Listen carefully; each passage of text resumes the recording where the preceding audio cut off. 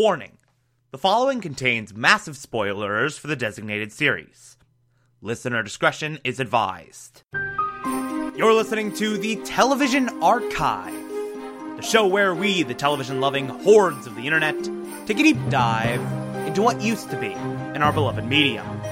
My name is Thomas Michael Clark, and this is Fringe. Today we will be discussing Season 3, Episode 4, titled, Do Shapeshifters Dream of Electric Sheep?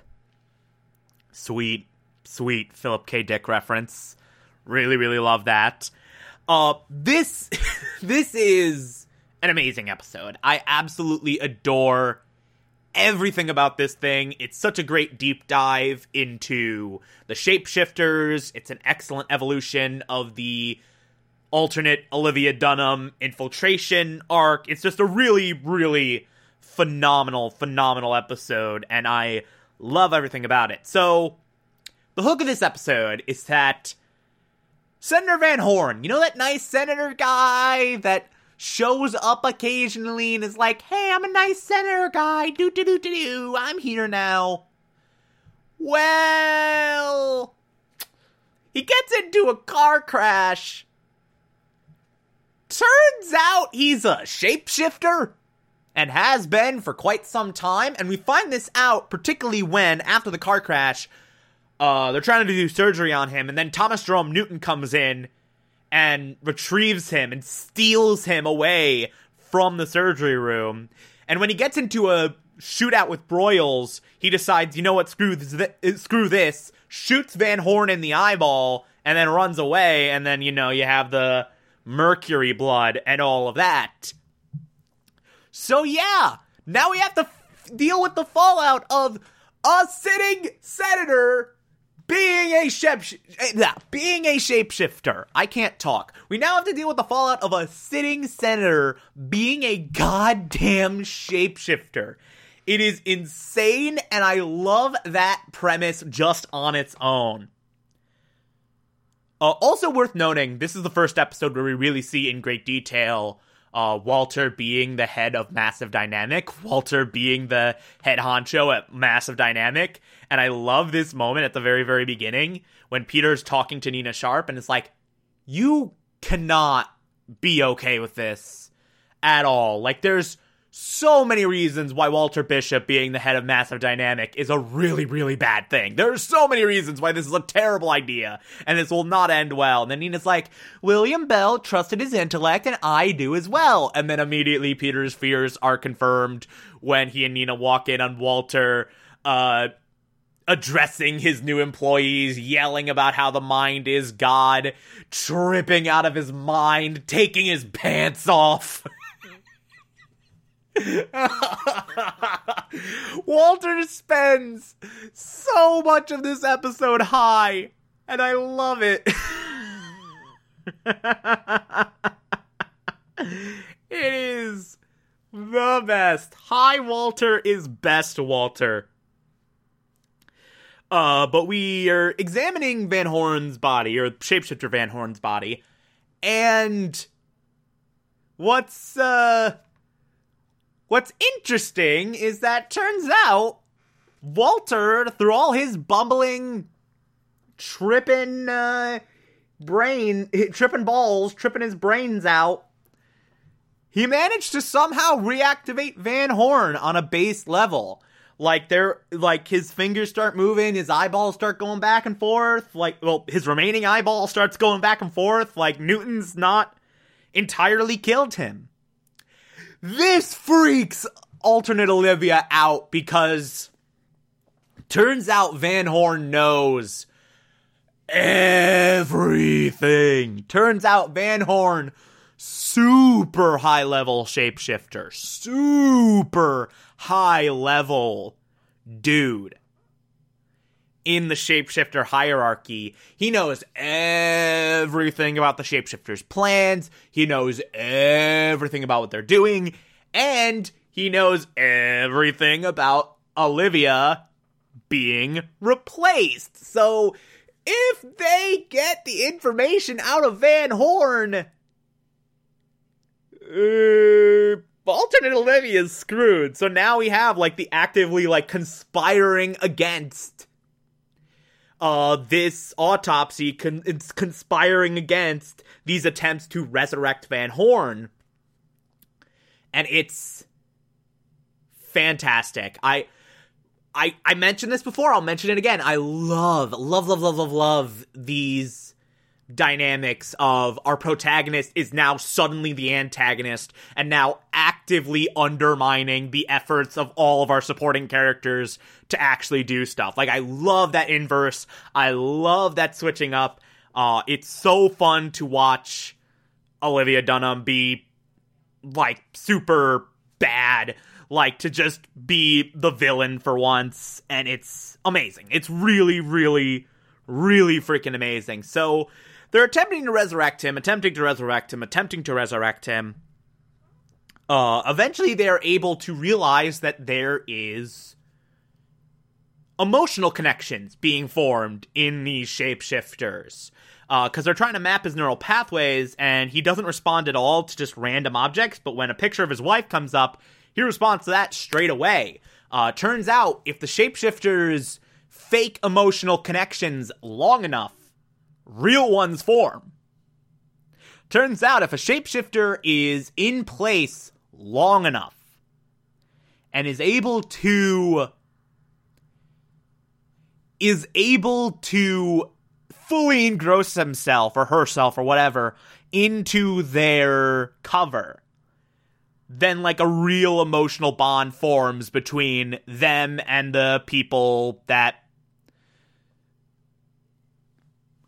the person they're impersonating loved. Which is a really great concept and really, really deepens, like, the lore of the shapeshifters, and I love that so much. And we even go so far as to bring in Van Horn's wife and to have her just talk to him a bit so they can hopefully recover some data, so they can hopefully recover some information. And that scene, oh my god, that scene is incredible.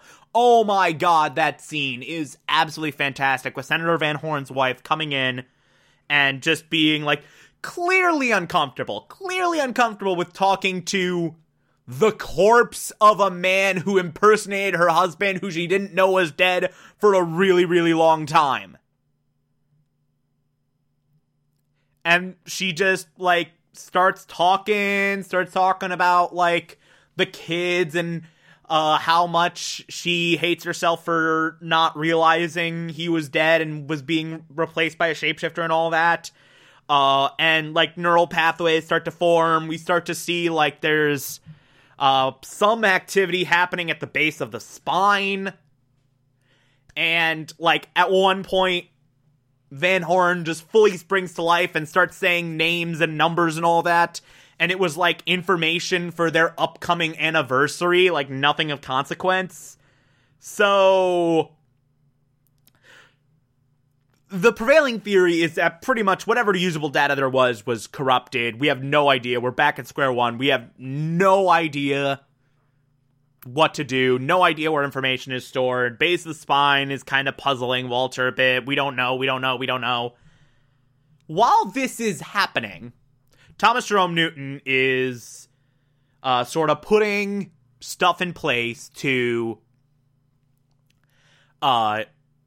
get this guy out of there. To get Van Horn out of there. To get the body of Van Horn out of there. To get the information, whatever information they can use, away from Fringe Division. And he goes to this shapeshifter who has posed as this cop for, like, 5 years, and is like, hey, so, you need to break into Massive Dynamic, and to do that, you're gonna have to shift into someone else, and when that happens, this family that you've been a part of for all these years, you're not gonna be a part of that anymore. You can't come back here. These emotional bonds you formed. Screw you. You're done. And I love this little subplot. This subplot is so fantastic, where you just see, like, clearly this shapeshifter has really become engaged in this life, has really become engaged in being a part of this family, genuinely loves this dude he shifted into's wife, and genuinely loves his kid, and, like, wants to still be there, wants to maintain his life, wants to maintain all of that. And Newton's like, hey, make everything clean. Nothing traces back to us at all. And, of course, we know he means kill the wife and kid. And he really, really, really, really, really does not want to do that for what should be obvious reasons. And so he actually tries to break into Massive Dynamic and steal the information disk on the shapeshifter without shifting into someone else. And I specifically love the moment where he goes into his son's room, and the son's like, there's a monster under the bed. And he does the typical good parent thing of checking under the bed, like, nope, no monster under there. But then the dude gives this monologue of like, sometimes monsters aren't scary at all. Sometimes they're really wonderful, loving people, and if you get to know them, like, who knows, maybe they'll be your best friend. And it's just like, it's such a great monologue. It's so good. It's such like a well-written, like, phrasing exactly what this dude is thinking about himself. Like, bundled up in this innocent little good dad advice to a child, comforting a child. And that, like, that last little exchange of like, but you're my best friend. Yeah, that's right. Like, oh, that hurts. That cuts deep every single time. I love it. I love it. I love it. I love it. That whole subplot is great. But anyway, this comes together. Walter in the food court starts talking about dinosaurs and is like, a Stegosaurus as a second brain is, oh my god! And then goes back to the lab. Oh, by the way, worth noting that Olivia Dunham actively jumped through hoops to clear everyone out of that lab before Shapeshifter Cop came in to steal the disc. Like, she got a text from Newton actively saying, like, get out, mission's going in 15 minutes. And then Walter actively defied that to go back because he had this thought of the shapeshifters have like a secondary information storage unit in the base of their spine. William Bell channeled his love of the Stegosaurus with the two brains, one in the head, one in the ass, and channeled that into making the shapeshifters. So, the ass brain, the disc in the base of the spine, is what stores, like, a lot of information. He gets into the elevator. Shapeshifter Cop also gets into the elevator. Walter goes up. There's, like, a solid 5 seconds where you're really, really terrified that this shapeshifter killed Walter and changed into him. But that gets dissuaded immediately. This guy doesn't shift into anyone, just brute forces his way in, very sloppily, bashes Walter's head into the wall, and takes the disc.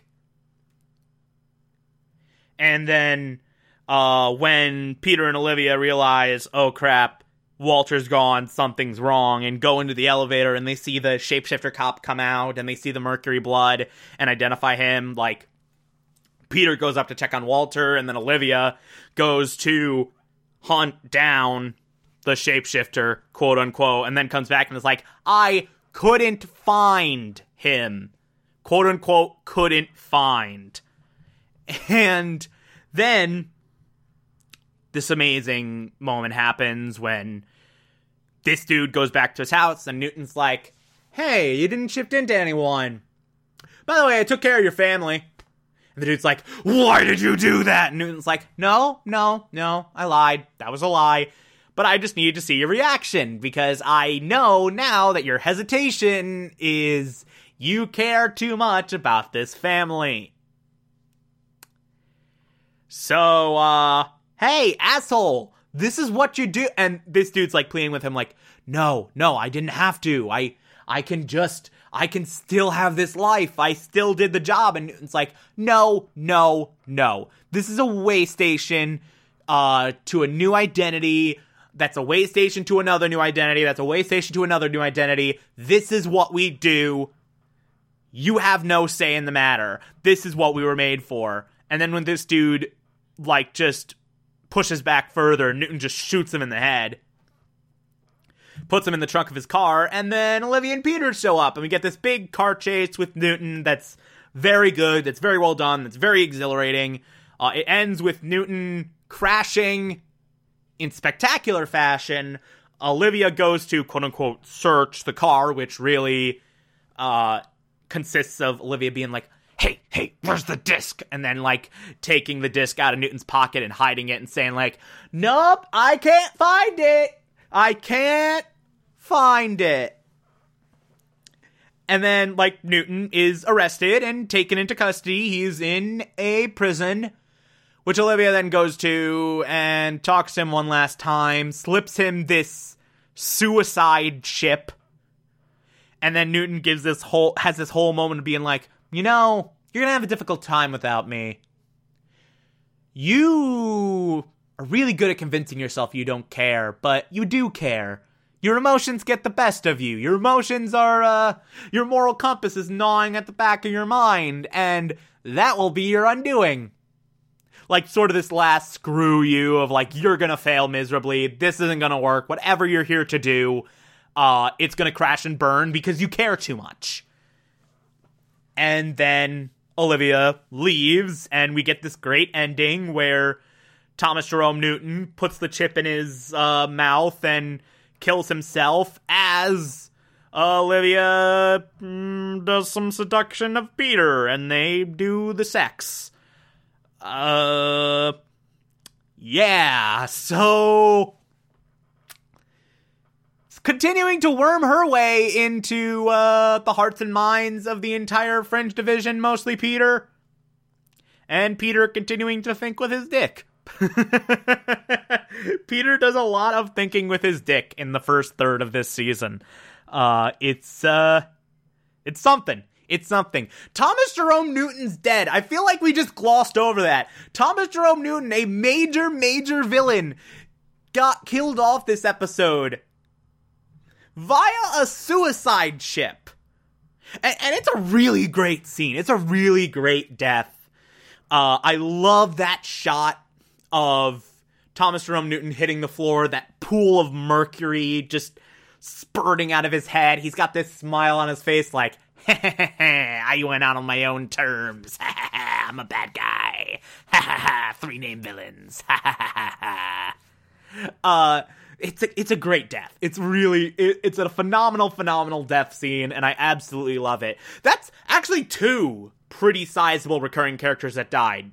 Thomas Jerome Newton and Van Horn, who had shown up a couple times up to this point, was just like a little minor deal. So that's 2 sizable recurring characters just super dead. This episode's got a body count, man. It really does.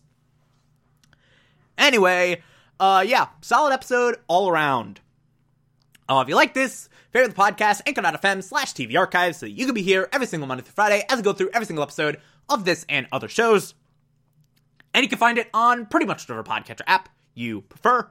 Feel free to call in, as well as simple as just a push of a button on the Anchor app. I'll play those on the show from time to time if you feel so inclined to send those in. Follow me on Twitter and Instagram, TomTom4468, and support the show, patreon.com/Thomas Clark. Pledge just $1 a month. I appreciate everything I get through there. If you become a patron, you can also get access to the Television Archive Supplemental, which I'll be putting up there once every month. Or, if that doesn't work for you, you can also support the show directly via Anchor. I appreciate that as well. Tomorrow we will be discussing Season 3, Episode 5. Talk to you then.